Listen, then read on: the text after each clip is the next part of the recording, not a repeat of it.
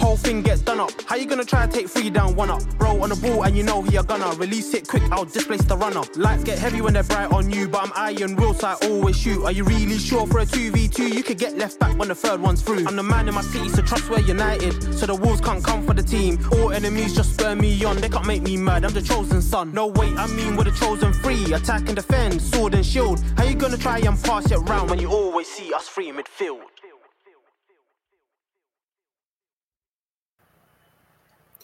Good morning, good afternoon, good evening from wherever you listen to this podcast. I am, of course, your host, Kojo. This is the 3inMidfield podcast. And without further ado, I think we need to introduce my guest. He's a Manchester City fan. He's one of the good guys from Man City that I know. And it's happy to say that as a United fan. But happy to have you on again. Sam, how you doing, bro? Thank you very much. Yeah, good, thank you. All good, all good. I haven't been on since you've got that new intro. I like the intro a lot. Thank you. That's good, man. Thank you. Yeah, it's been doing a bit of a renovation. As always, I have to shout out that made the video and the song. Video Footy 4MEM. So that's, you can find him on Instagram now. He's not so much on Twitter. Good content and always available to help you create something magical like he did for us. And the music by a good friend of mine and a rapper called AT. You can find him on Twitter as theofficial80, 80 being the number. And all his platforms, Spotify and everything else on there. But here we are today. We will be joined by another special guest very soon. He hasn't been here for a while either. I won't say his name yet, but hopefully he will be here and you'll see him. But we're here to talk about Manchester City, Manchester United. I have to put Man City as the first name because they are the better team now. I don't like this podcast, but I have to do it. But yeah, the point of this is rather than just going over the last 10 years, because obviously people always mention when happened to Ferguson retired, that's a long talk. That's come and gone. That's a long time ago. We need to focus on the here and now and the person that has been in charge of Man City for what I think is now 6 or 7 years. Pep Guardiola? 7 years, yeah. 2016. 2016, 7 years now. So this will be his 8th season, if I'm correct. Yeah. Pep Guardiola, who is obviously in charge of Manchester City as manager. Man United have had a plethora of managers whilst he's been here. But the importance of focusing on him is whilst he's been in charge and what's been going on with City with all the trophies that they've won and continue to be successful. On the other side of Manchester has not been so much. They have won some trophies on the way, but nothing near the success of City. We want to find out why, from a City fan, exactly why that's been going on. So the first half an hour, we will try to avoid anything Manchester United. We're going to focus on everything Manchester City. So, Sam, I think we'll just start from the kickoff because I'd say, in my personal opinion, even though we knew how good Pep Guardiola was at Barcelona, how good he was at Bayern Munich, the level of success he brought to the Premier League was not unusual because we've seen it maybe with Sir Ferguson if you want to do a comparison, but in terms of I didn't expect him to just take over because the Premier League is known for being such a competitive league and there are so many teams that can win the league, depending on who it is, and so many challengers. We've had Leicester win the league, Chelsea have done it. I'm saying a few names. There's not many Premier League winners in hindsight because considering how long it's been around, but the competitiveness of the league makes you think, a team like City, no matter their manager, no matter who they buy, they shouldn't be winning titles by 19 points when they got 100 points or, consistently getting above 95 points in general. But he's done that, and he's done that with this team, and he's brought in superb talent, managed to keep the ball rolling. When someone leaves, another one comes in, it continues. But we'll go back to the beginning. When he first came in, just what were your honest expectations of him? Did you look at him and think, you're a winner, so we're going to win? Or was it a case of, whilst we know what you can do, you're coming to the Premier League, it's a different kettle of fish. And we've won the Premier League before, but we've also not defended it because Pellegrini, Mancini. What was your honest thoughts when he came in? What did you expect? What did you want from him? When he came in, this is the kind of consistency that I was kind of hoping for. That you're never 100% certain because at that point it's just you are just predicting what's going to happen. You can't foresee into the future. But this is kind of what I was envisaged, and I think a lot of City fans were so excited for this reason because he would give us that consistency where we could go back to back winning leagues, multiple titles, multiple trophies, and that he'd just give a real consistent kind of style of play. There's obviously some flexibility in there, which we'll probably talk about how the team's evolved, but there's consistent things, consistent principles which Pep just brings. And his Barca side is still probably the best team I've ever watched. Probably still my favourite team to watch. And the players that he had and the team that he put together there, and then replicating it with Bayern as well in terms of the style of football, maybe with a bit more adaptability, a bit more versatility in that as well.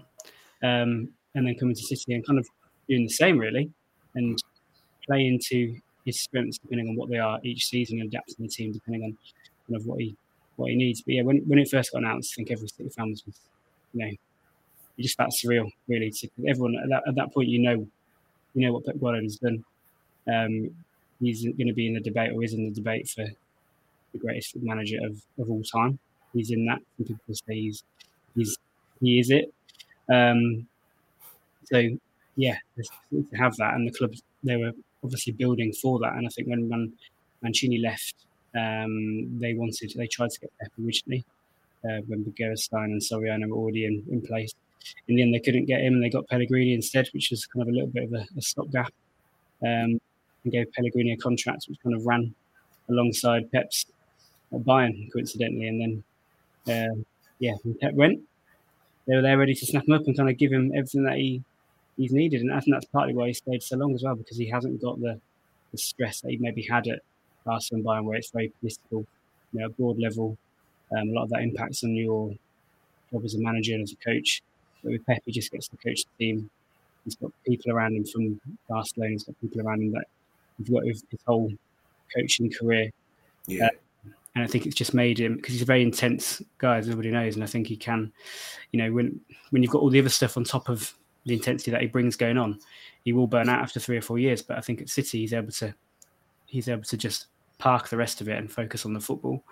And that's kind of given this longevity, which is expected to go on for 9 years, maybe even more. A few rumblings that he might sign another extension on that. So we will see. I can tell you very, very well. I do not want that.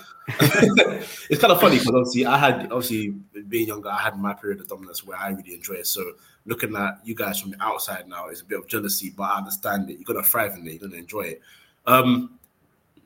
You mentioned about his style of play. Now, you guys play a passing game. Obviously, the possession is the key of the game for him, but you're a lot more direct than his Barca's or his Bayern's. There's a bit of a directness about it. Where now you go talk about current squad. You got Doku, who's come in, and for those of you this is podcast recorded on the 5th of November. Yesterday on the 4th, incredible show by Doku. 1 goal, 4 assists. Yeah. Ridiculous. But that's the beautiful thing about him, isn't it? And I want to ask you this question about other managers as well. That we'll get into it after. But just his style of play alone, you talk about evolving. What have you witnessed from his first squad when he obviously came in, had to fix a couple of things, bought some players, didn't work out, replaced them? How has it gradually evolved? What are other teams and managers and fans not seeing that he continues to do that makes him continue to just dominate? Yeah, I don't know, it's about not seeing. I think there's a few things which if you just watch City from his first sort of title winning team to now, there's probably about 3 or 4 different sides that he's created through that. So first of all, 17-18, when we got 100 points, we had a real kind of classical 4-3-3, really similar to a Barca, where he's got 2 wide wingers, Sane and Sterling, stretch the pitch, attacking the outside, and Aguero at front, and then have De Bruyne and Silva kind of playing those proper number 8 positions, and then Walker and Delph kind of coming inside a little bit as well with Fernandinho, which is what you saw a lot of Barca and a lot of Bayern Munich as well. Then the following season, he kind of changed it up a bit, mainly because I think Sano got a bit of inconsistency and got injured, and then Sterling goes on the left and puts Bernardo Silva on the right. Then you've got kind of 2 more inverting players. Yeah. And that's when we started to go for a bit more control. And then when Aguero leaves, we then go into like a more of a false 9 for a couple of years. when Aguero's not fit and when Aguero leaves, and we're sort of playing that kind of iteration where it's just very, very possession heavy, trying to limit chances for the other team and just try and counteract the fact we didn't have a proper goal scorer by the chances that we created were just really, really almost as unmissable as possible chances you could get, which sometimes with Jesus and Sterling you did kind of need. Back then they had to, you have to get to a point where you're laying goals on a plate for those people who aren't natural sort of finishers, really. So we had a couple of years of the false nine, and then we then bring in Haaland, and the first actual 6 months of Haaland being there, as spectacular as it was in some games, there was a little bit of the team kind of trying to find its feet and how to play with him and to shift away from a false nine back to then the complete opposite of a false nine. And the way they did that is that they just kind of locked down the control and just focused on really keeping it solid at the back, not allowing counter-attacks and going for a maybe slightly more pragmatic version of City, like you said earlier, being comfortable in the transition as well, as being possession heavy, so having that versatility. And then towards the end of last season, you saw that where we were playing sometimes 4 centre-backs across the back line. Still very good technically, so able to keep that possession game going when needed. But when we came up against Real Madrid or Arsenal, we had that directness to play through them quickly with De Bruyne and Haaland and almost play a little bit counter-attack, especially against Arsenal. So, yeah, it's been a whole different kind of iterations from the super wide wingers with Sane and Sterling, transitioning to like a false nine where, you have sometimes like Foden or Bernardo Silva playing up front, then to Haaland, and even last season going from kind of a very kind of open attacking team to a bit more rigid and defensive, and then kind of playing transition, but also with a bit of possession in there as well. The possessional stuff has always been what Pep will always fall back to. He always wants the ball, whatever it is, if he can help it. But there might be some games where we couldn't last year, and then he'd adapt again, and he'd make us more of a transitional team. And playing full centre backs in a back four, if you would have said that to Pep 8 years ago, you might not have seen that when he had Dani Alves and players like that. But it's a little bit, maybe he's taken a little bit from Tony Pulis in that sense. Yeah, but no, it's interesting because I always feel like he's someone that's he's got like a fusion of styles. I don't feel like people will look at him and actually I feel like people look at him and say, obviously he was educated under the Barca system, with Christ and all that. I know it might have been in the book that William Balaguer wrote about him, something about working with Bielsa in Argentina, something like that. So he wasn't just, stuck with 1 or 2 people and said, that's my style. Because if you compare Barca or Barca players or alumni, Mourinho was also a coach when Pep was there. Yeah. And if you compare the styles, they are very, very, very different. They're so polar opposite. So obviously he's gone away and done his sort of thing, which is, I like that. I like different managers and different styles. But you spoke up about Pep being known as probably the greatest manager of all time, or one of the greatest managers of all time for sure. His style of play and his influence on football. Now, do you look at other managers and other teams, and it's not even to sound disrespectful towards them, but are they trying to be, in terms of style and how they play, are they trying to be Manchester City? I think so. I think there's been a lot of cases where Pep will do one thing and then maybe 3 months later, other managers are trying to do a similar thing. Pep's always used fullbacks inside, whether it's been Zinchenko or even Fabian Delph at one point. Now it's John Stones coming inside as well, and then suddenly Arsenal are doing it obviously with Zinchenko as well. Yeah. Liverpool's then started doing it with Trent coming inside. I think we've even seen United try and do it a little bit this year with Amrabat as well, coming in from left back. So I think a lot of time when Pep does something, other managers copy. He just take little bits from other managers. I think he said quite openly this season he's tried to take little bits from De Zerbi at Brighton and how they build up in possession. But I think Pep is kind of very much, has been at this point anyway, ahead of the curve tactically, coming up with new things, and other managers responding rather than the other way around. Yeah. So I think that's obviously been a huge advantage for City, because I feel like with Pep, it gives us at least 10 extra points a season, just the way he looks at things. So yeah, I feel like teams do copy Pep, and you can't blame them really. I can't lie to you. I blame them, and the reason why I say that, because I feel like obviously when he's been here, who's won the title? So I think Chelsea won the title in his first year. Yeah, and then he won it the next year. He won 2. Then Liverpool. Yeah, and then 3 in a row. Yeah. Okay, right. So for me, I feel like the only times where City have genuinely been challenged. When I say genuinely, I mean pushed close, Liverpool 1 point, or winning the league. I guess he wasn't really challenging for the league that Chelsea won. Chelsea won it, because I remember you got Champions League almost on the final day, kind of. Finished third. Yeah, he finished third. Yeah. But I feel like these two managers, in particular, being Conte and Klopp, they don't play the same style that Pep does. Now, obviously, there will be bits like you mentioned. I didn't even think about Trent going inside the way you guys do with your inverted fullbacks. I didn't think about that. So there you go. That's another one. But even that in its own, you can look at Liverpool and there's a distinct difference in the style to City. When Conte was doing his thing with Chelsea, there's a very big difference in the style of football there. That was very 3-5-2. You know what you're going to get. Yeah. Is there a credit in saying, if a manager is able to find his own sort of philosophy without having too much Pep influence, and then finding a way to win the way these guys did, that is the way to maybe counteract a City, or even these other teams that come in and try and challenge for the title, like Arsenal, because Arteta is similar to Pep, in my opinion.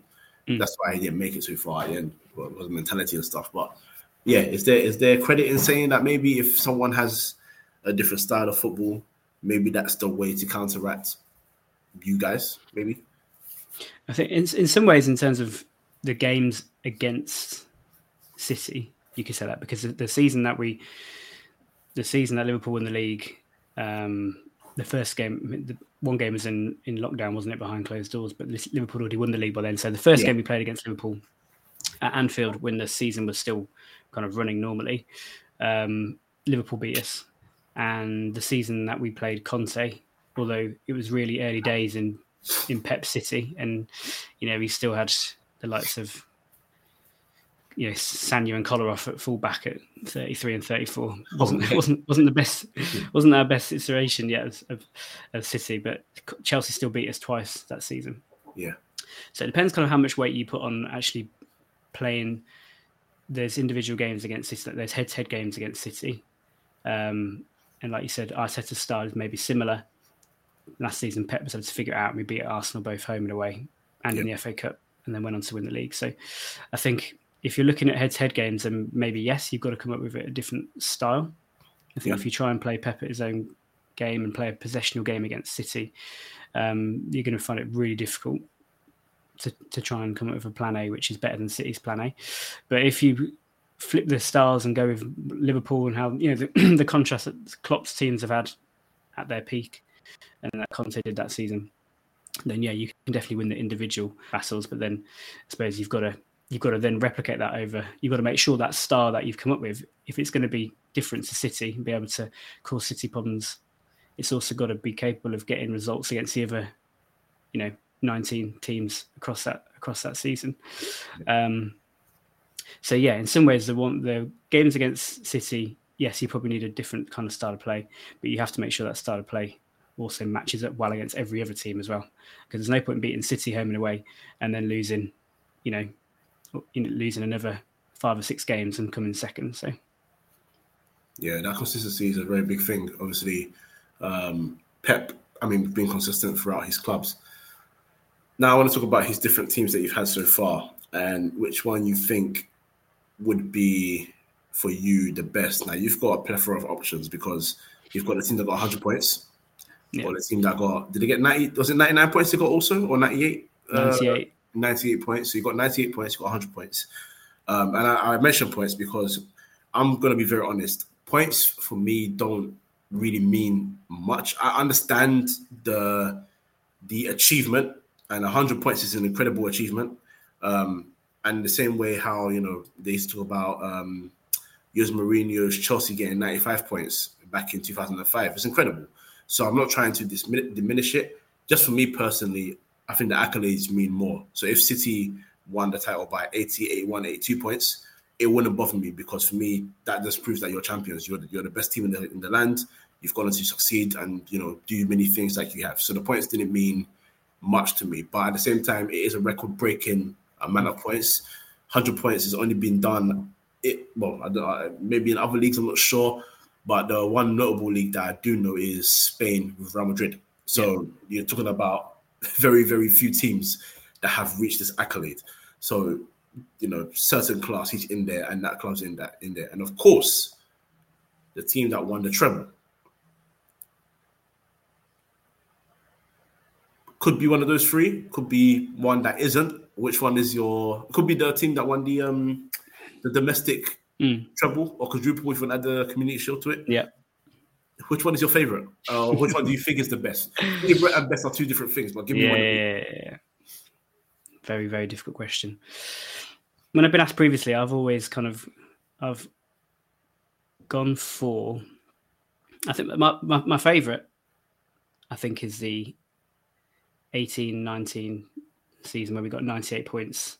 Okay. Win the domestic treble, because and that could argue be the best as well, because that team, they didn't maybe have the mentality or the enough experience yet in the Champions League. Obviously, we experienced a lot of failure in the Champions League after that as well, which kind of led us to last season, I think, and contributed to that, getting it over the line. But that team maybe didn't have as much experience in the Champions League yet. But, we arguably, that's the closest we probably come to winning all 4 trophies available in one season, or 5 if you want to count Community Shield if you want to. But we won every trophy domestically. 98 points. So obviously got pushed all the way by Liverpool. We won our last 14 games in a row in the league to win the league. Arguably should have beaten Tottenham in what was a crazy game, and maybe that was the difference between us winning the Champions League that year as well.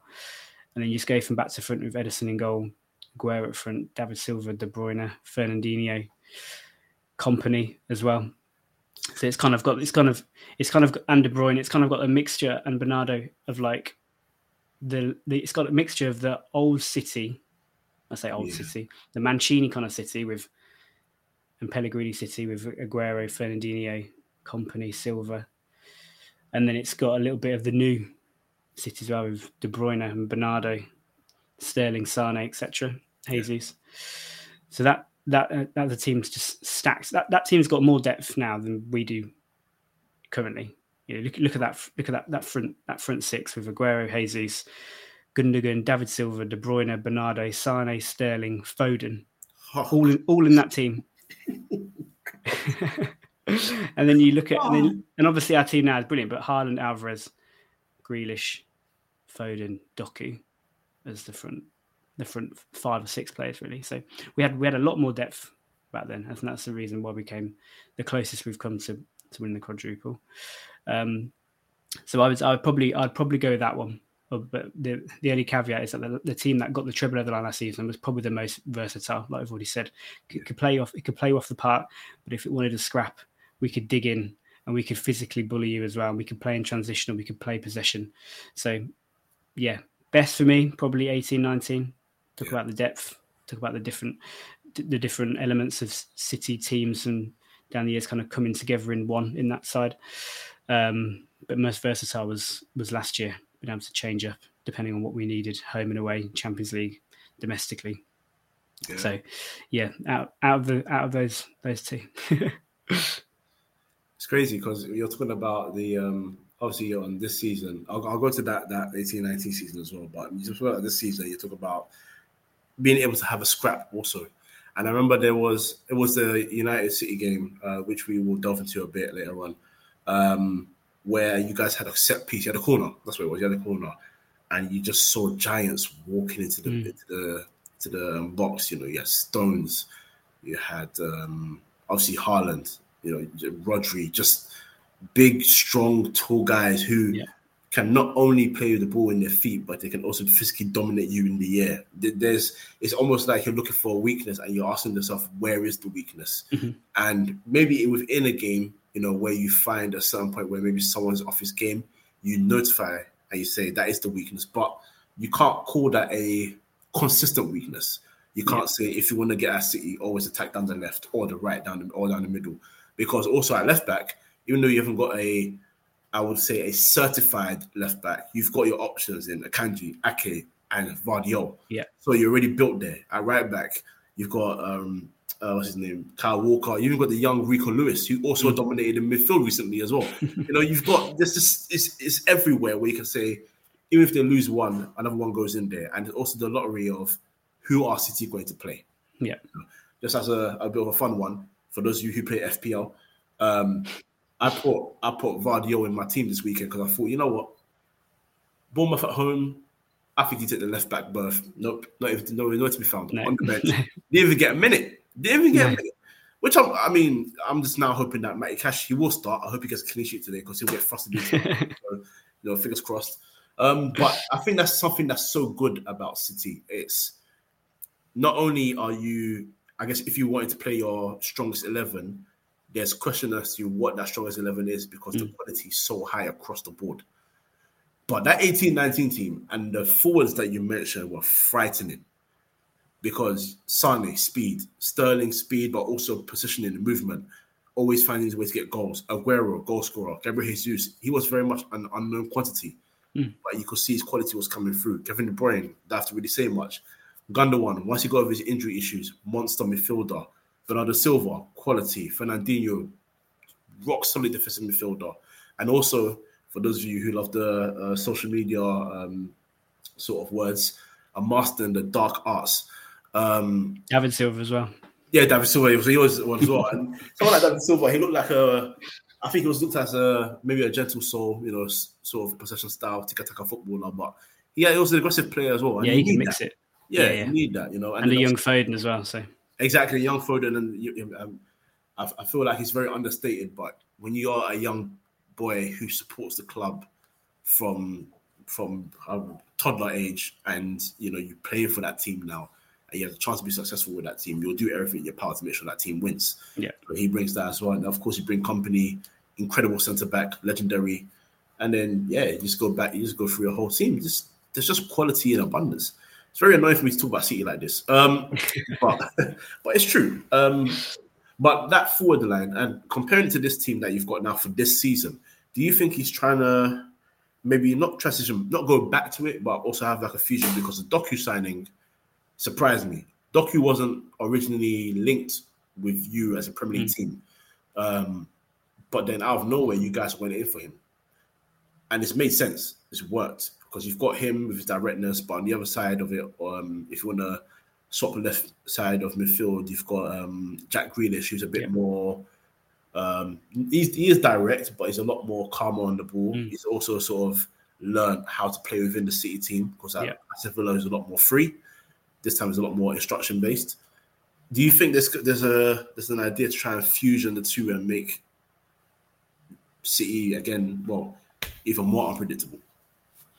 I think so. Yeah, I think you go this team now, and where Pep has kind of changed it from and tweaks it from. One of the things that he has done is maybe made it a little bit more. It's always been based around control, but an even higher element of control in terms of keeping the ball and having that robustness at the back that you mentioned a minute ago. That 18-19 team had unbelievable options going forward, but then maybe you play Champions League games and you're conceding 3 or 4 goals around, and you're going out to look at all the games we've gone out in the Champions League. Monaco, we conceded like 5 goals, 6 goals over 2 legs. Spurs, the same. Yeah. That weird one-off knockout game against Lyon, conceded 3 goals against a terrible Lyon team. Shocking Lyon team. Real Madrid conceding 3 goals at home and then 2 more last minute away. Yes. And I think what Pep had looked at and kind of gone away from last season was that he wanted proper defenders in his team. He spoke about the height of the team at the back, the ability to defend crosses, which we didn't against Real Madrid in those last few minutes. We went out in the semi-finals, Cancelo and Zinchenko on either side, both maybe a little bit, not what you would call out-and-out defenders, but to go from Cancelo and Zinchenko in the semi-finals against Real Madrid one season to then fast forward to the final, and you've got John Stones, Akanji at right back, and then you've got Ake at left back, proper defenders. And we saw in that final, we didn't play very well in that final, but we defended for our lives, and we defended crosses, and we were able to hold on when the pressure was really building. And we got a little bit of luck, which I think you always need in the Champions League, but we had proper defenders on the pitch, and Pep spoke about it as well. And that was kind of the difference, really. So I think he's moved away in that sense defensively, much more reliable, consistent defenders who want to defend. And then attacking wise, I think we maybe haven't got as much depth right now, but we've actually got quite a young forward line. I think Grealish, now Mahrez has gone. Yeah. I think Grealish is our only real kind of experienced attacker. Obviously Haaland and Alvarez, unbelievable, but they're both 22, 23 or 20. Yeah, both 23. Foden's still in his early part of his career, even though I feel like he's been around forever. Yeah. Doku, 21 as well. So we've actually got quite a young forward line at the minute. I think a lot of City fans would like us to add another forward to get back to that depth of 18, 19 as well. Not sure where they would add it, but they want it. So yeah, I feel like Pep has changed that 18-19 team versus now, maybe slightly more robust defensively, and maybe a little bit less flair, but at the same time a little bit more direct as well. So it's a whole different combination of things, which I think he's always looking at and changing. And obviously one of the things last season which was massive was John Stones coming into midfield. That kind of role that he took on and kind of took over from Rico Lewis, actually, really, who kind of led the way with that. After the World Cup break, Pep kind of played around with that, and then John Stones came in and kind of really nailed it. But it wasn't really until, I would say, middle of March onwards where City really clicked last season, and we really, really found that formula. It was the home game against Leipzig, I think, in the Champions League, when 7-0, and I think from then, that's when it kicked on, because it was only a few weeks before that we'd lost to Spurs away, we'd lost to United away, we'd lost to Southampton in the League Cup, and there was still so many questions. So just shows you how quickly things can change in football as well. Absolutely. There's one thing that you said that I'm happy you said it. I'm very happy you said it. You spoke about the defenders and being able to defend. And this is where this is going to sound disrespectful to other managers. I call a lot of managers Pep cosplay. And the reason why I call them that is because obviously Pep's thing at Barcelona was possession. Yeah. Recycle, start again. And you had Abidal, Puyol, PK, Dani Alves, people that could play. But the one thing they could also do is defend. Dani Alves we were told he wasn't a great defender, but for what Barcelona were trying to do, it works perfectly. Abidal, very good solid left back. Puyol, less said the better. PK, for me, often disrespected. I think he was a great centre back. And he got to Bayern Munich. I don't have to really go much into that one, Bayern Munich.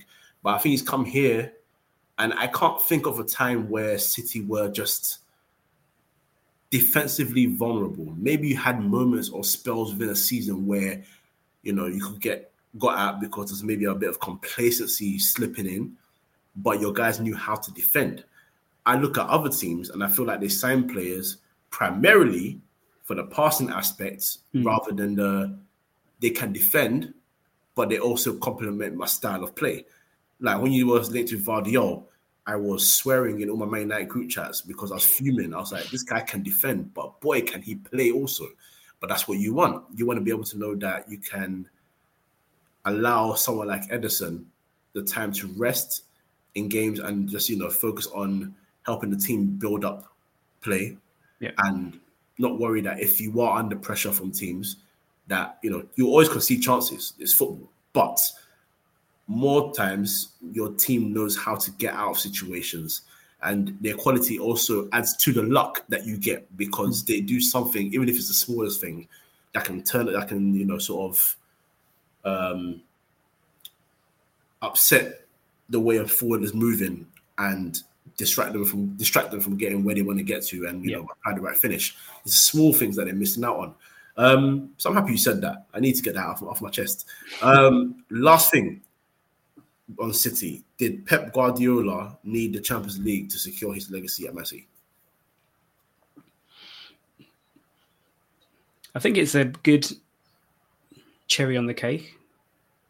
So was his legacy secure for you already? And then it was just a little one on top. Yeah, perfect. I think for a lot of City fans, Pep was already City's greatest manager, even before last season. I think outside of the club, people would, other fans or just not outside the City bubble, I think people would have said, you need the Champions League because you've not won everything then. Right. And you could argue that either way at the time. Luckily, it's not an argument we have to have anymore. So, but I think for 90% of City fans, Pep was already our greatest manager in terms of what he delivered.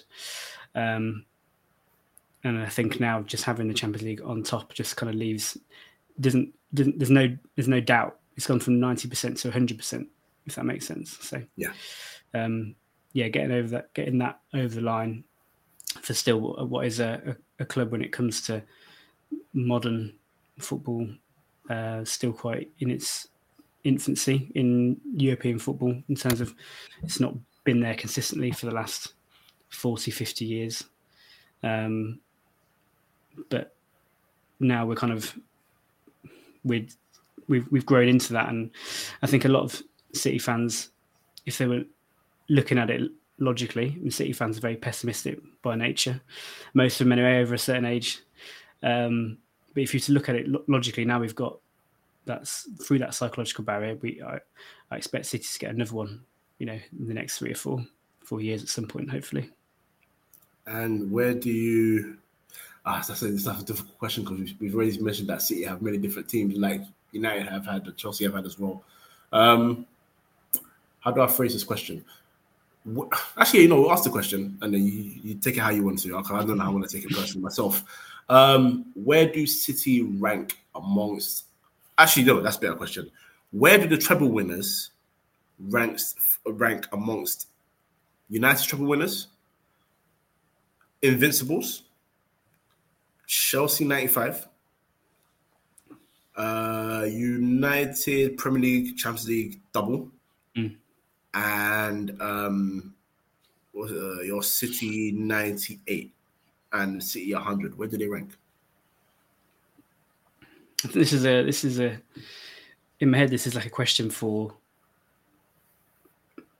the end result versus performance of a team throughout the whole season. Because last season we were very mixed.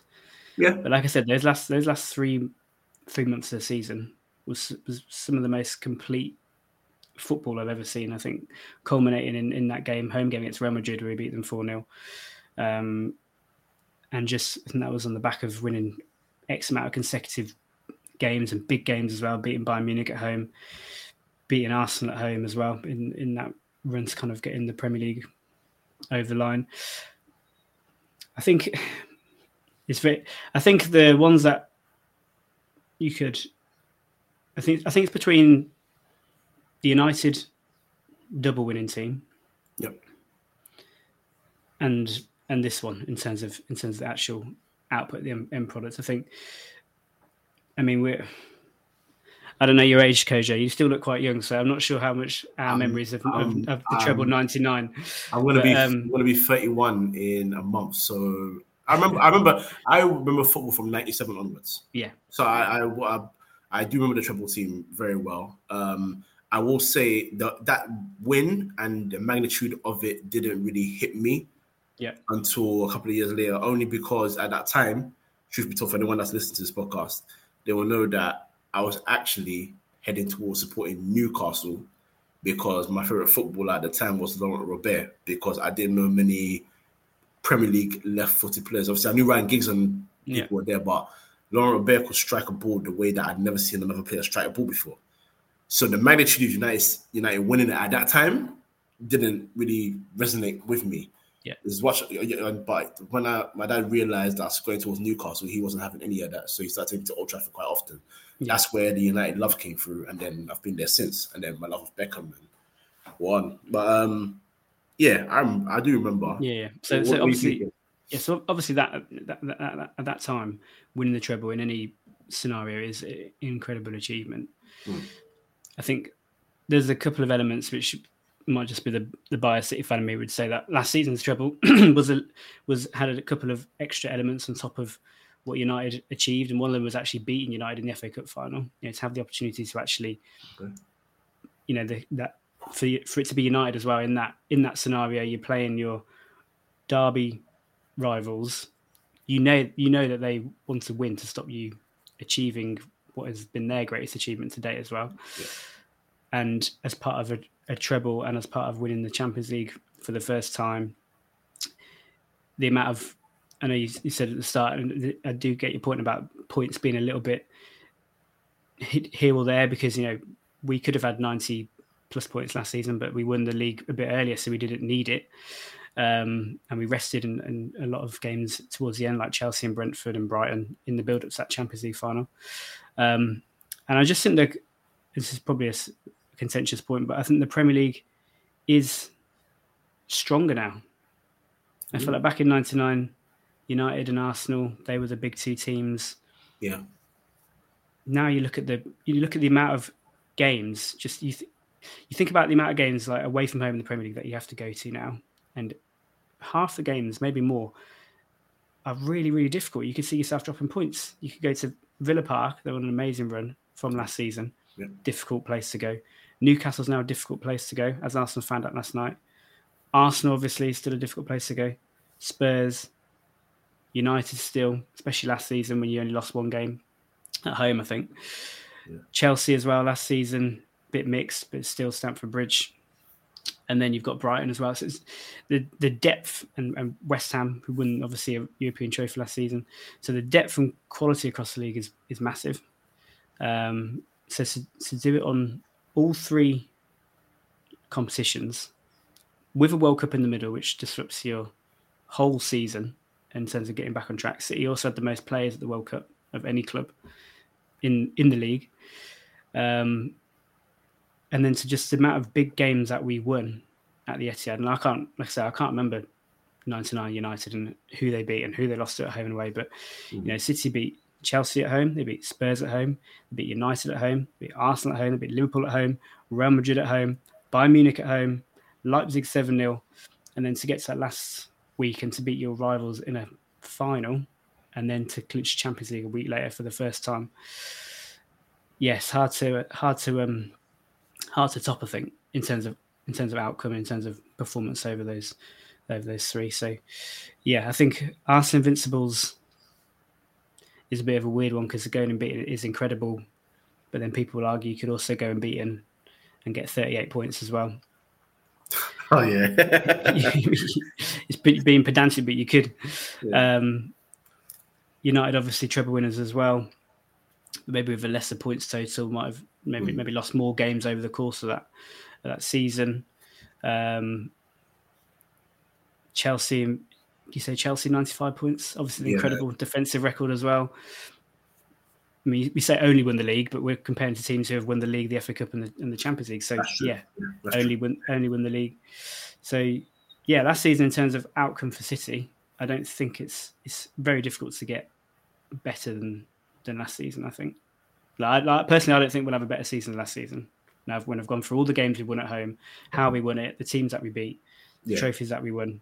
For me, I've kind of resigned myself to knowing we're not going to have a better season than that watching my team. So that's not a bad thing. Once you've topped it, you can just enjoy the rest of the ride after that. To be fair, so it's not a bad thing. There are a few points I do want to argue on that, but you know what? That would take the podcast to a whole new time. So we'll do that. We'll come back to that for sure. That's not a problem. But yeah, no. I think that's a fair point on City. I think you started the season well again. Even when City don't play well, they win, and I think that's something that a lot of teams need to remember, that champions do tend to do. Even on your worst days, you can still come away with 3 points.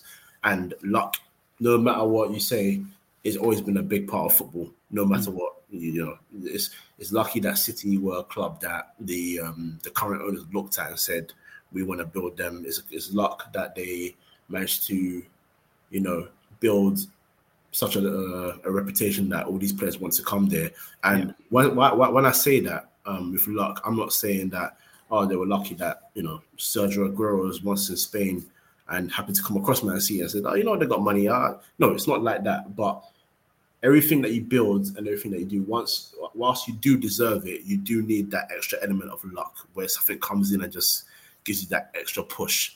Yeah, even last season, the Champions League final, all the points that I said about Pep changing the team, the versatility of the team, how we can adapt, we could play possession, we could fight, we could counter-attack, whatever you wanted.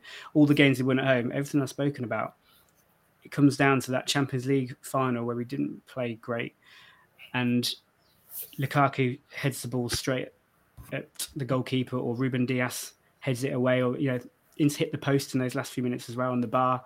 So for everything that I've said, you need that tiny bit of luck at the end, which just gets you over the line. Otherwise, everything I've spoken about in terms of where that season ranks for City against other teams, and, you know, in our history as well, it's almost completely wiped off by a single save or a single glancing header off a post. You know, if that goes in, it's 1-1 in to go on and win it. We're not having this, conversation. So yeah, it all comes down to those tiny margins, and after, you know, with all the hard work and all the analysis and all the discussing and debates amongst fans and management looking down, and everything that goes involved with football, you need that tiny little bit of luck.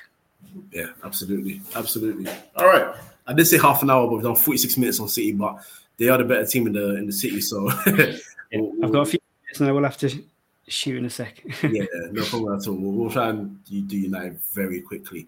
So obviously, you know how good your team is and the things that you have within the club to make the train continue to just push forward.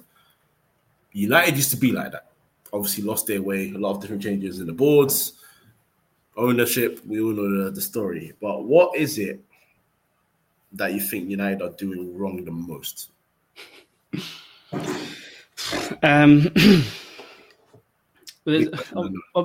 Obviously it's a massive concoction of things.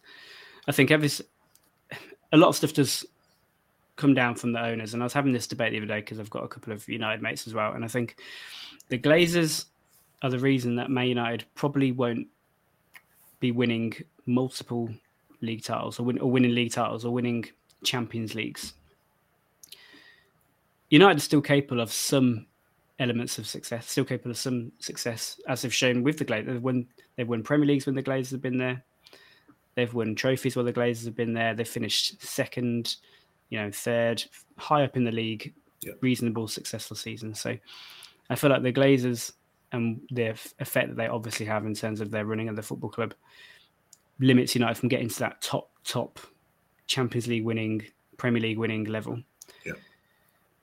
But in terms of where United are at the moment, in terms of performance, in terms of finishing 7th or 8th or 9th or 5th or 6th, wherever they're going to finish this year, I feel like a lot of that is, at the moment anyway, down to the manager, and he probably hasn't got a lot of the tools that he needs. And I don't mean squad-wise. I mean everything else that goes into United, and whether it's kind of as run as an elite team as it should be in terms of training ground, in terms of infrastructure.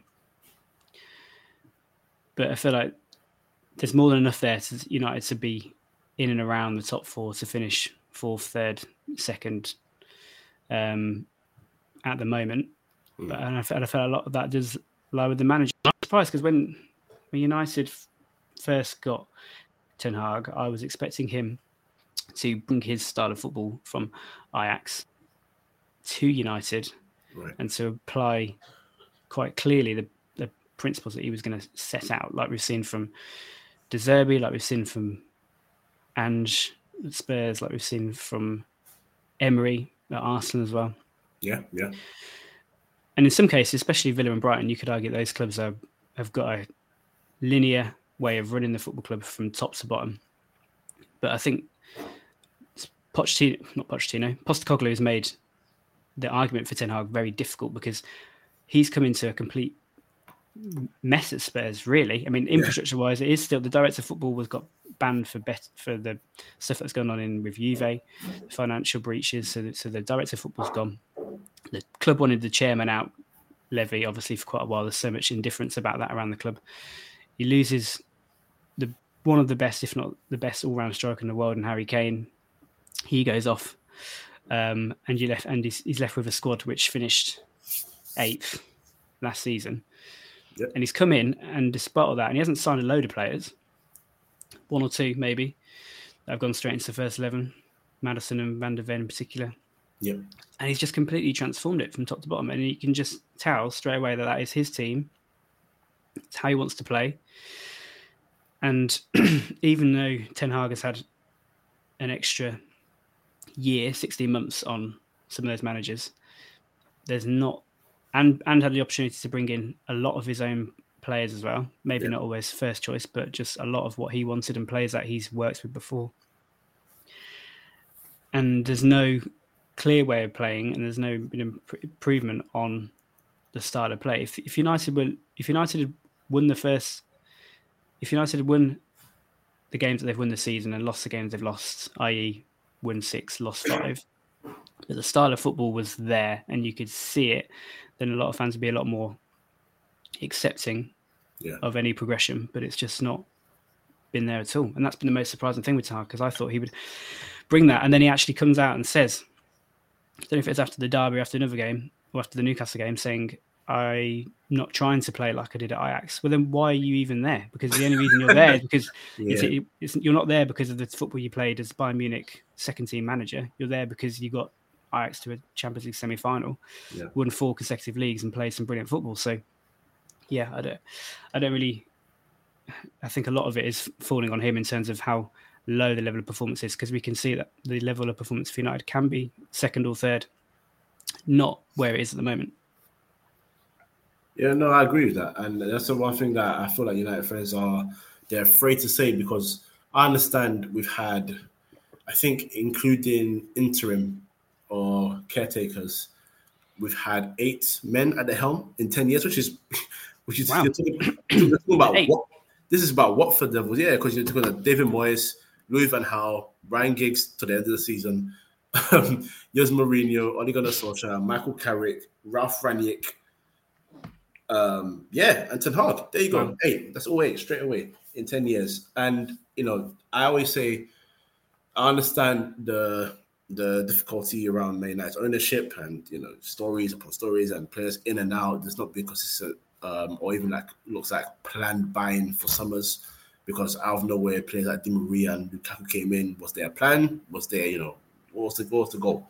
Yeah, you don't know. But in isolation, if you look at a manager like Ten Hag, the thing for me is, if you brought in Postecoglou from Spurs, if you can't play a style of football, or you're not ready to play a style of football, you're not involved. Eric Dyer has gone from being a certified starter from Spurs to being almost a surplus to requirements player. Yeah, and that's because, in my opinion, one, and just obviously notice that he's not good enough or at the level of Romero and obviously now Van der Ven to be in his starting 11, nor be on the bench. Vicario's obviously come in. They didn't lose Laurie. He's still part of the squad. He's still part of the team. But Vicario's come in. He's a younger goalkeeper. He's much more adapted to the way he wants to play. It's working. Pape Sarr come back from the loan. So now Højbjerg is the bench player. And he's noticed that Son, slowing down on the wings, is a lot more effective as a front forward. So even though Richarlison is much more renowned as a striker, regardless of whatever sort of rating you want to give him as a striker, naturally you'd think Son will be on the left and he'd be in the middle, but it's the other way around. Yeah. But he also allows players like Manor Solomon a chance to play on the left, and obviously got Kulusevski on the right. So he's letting that style go ahead. Compared to Ten Hag, I understand that maybe you look at the overall squad and a lot of the players can't play the brand of football that you want to play, but then make a point of that. I don't have an issue with a manager saying, you know what, I'm going to just keep playing Hannibal. I'm going to play Palestri. I'm mentioning these young guys for a reason, but the reason I'm saying them is because if McTominay, Casemiro, even Marcus Rashford, I know he's supposed to be a key man, but if he can't play a style of football, he's going to have to hold the bench for a little bit and really learn and train till he gets used to that style of play then you bring him back into the fold Yep. and let him thrive. Because they'll complain, but once they get it, they get it. And Pep Guardiola has always been good at that. You mentioned, I think Puyol mentioned in an interview saying when he first came in and we lost our first 2 games, we were like, what the hell is this guy doing here? Like it's not working. But he persisted. And in that same year, their worst start went into winning the treble with Barcelona. So you just need to give it time. And I just don't think he's doing what he can to maximize the results that he can get. I understand this is a big job. May not have spent about £1 billion in the last 10 years, and the squad still needs to overhaul, which is a big, big problem. But give yourself the best chance to win. So, you mentioned Ten Hag. Do you, honest opinion, do you think he lasts till the end of the season? No. Done. Don't think so. No. The only thing that might save him, from what I've read, is that United actually haven't got enough cash freed up to pay out the compensation on his staff and everything that he's brought with him. So, but don't think so. I mean, in terms of the leaks that as well have coming out from the dressing room, that's usually the beginning of the end. In fact, I think to be honest with you, I think the beginning of the end for me. I think a lot of stuff happened over the summer, which I think, because you think about where United finished last season, there was obviously a little bit of a stagnation from March onwards. Once you'd kind of won the League Cup, it kind of peaked at the League Cup, and United had that really good run, beat Barcelona as well, I think, in the Europa League. Yes, we did, yeah. And then kind of around that time, a lot of injuries started to kick in and things kind of caught up with you in terms of, I don't think he rotated a lot and you got a lot of injuries and players lost form and that sort of thing. But on the whole, it was a positive season for United, more so than a negative one. But then I think a few things happened over the summer. I think handling the De Gea situation, I think that he might have had some input in that. I think actually handling the Mason Greenwood situation and kind of coming out that he was an advocate for having him back in the squad and how I think that would have impacted the club. I don't think that's been spoken about enough, how that would have made other members, female members who work at your club feel, how it would have made, wives and girlfriends and females connected with the other players in the squad. How would that make them feel about their manager backing Mason Greenwood to return?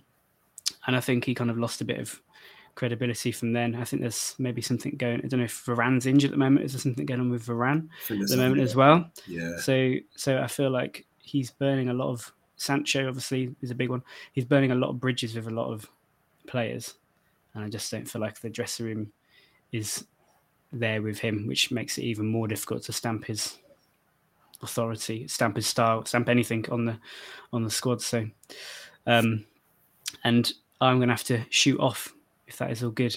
I have to all good. Love you and leave you. Right at the end. Quickly before you go, where can they find you? So just on Twitter, swhiteman77. Jump on there. Awesome. Shout out to Sam. Thank you so much. Cheers, Kojo. Thank you, man. Speak to you later. Take care. You too.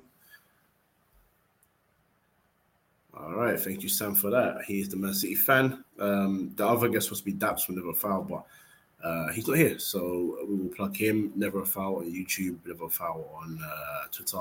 I think his one is MCFC Daps on Twitter as well, if you want to follow him there. Good content all the time from those guys. Love those guys and honest opinions. So if you want to catch them up, I guess I'll just do my final thoughts on Ten Hag. And United in general, I do want Ten Hag to succeed at United. I really do. And I really want him to give his best, because I think he's a successful manager. Funny thing about it is, you talk about agent football. I don't think he's got many years left in the game. I think he's older than Pep. So it depends how long you want to take it. It could be a Roy Hodgson and keep going. But I do want to succeed. I want to do well. We'll see what we'll do. Anyway, 3inMidfield, like, follow, subscribe. If you are listening, you know where to find us already. But if you are new, YouTube, 3inMidfield Podcast, and all the audios, 3inMidfield, Twitter, 3inMidfield, Instagram, 3inMidfield, and TikTok, 3inMidfield as well. So yeah, all that good stuff. Enjoy the rest of the weekend, and we'll see you, I think, real soon. Whole thing gets done up. How you gonna try to take 3 down, 1 up? Bro on the ball and you know he a gunner. Release it quick, I'll displace the runner. Lights get heavy when they're bright on you, but I'm iron real, so I always shoot. Are you really sure for a 2v2? You could get left back when the third one's through. I'm the man in my city, so trust we're united. So the wolves can't come for the team. All enemies just spur me on. They can't make me mad, I'm the chosen son. No wait, I mean we're the chosen 3. Attack and defend, sword and shield. How you gonna try and pass it round when you always see us 3 in midfield?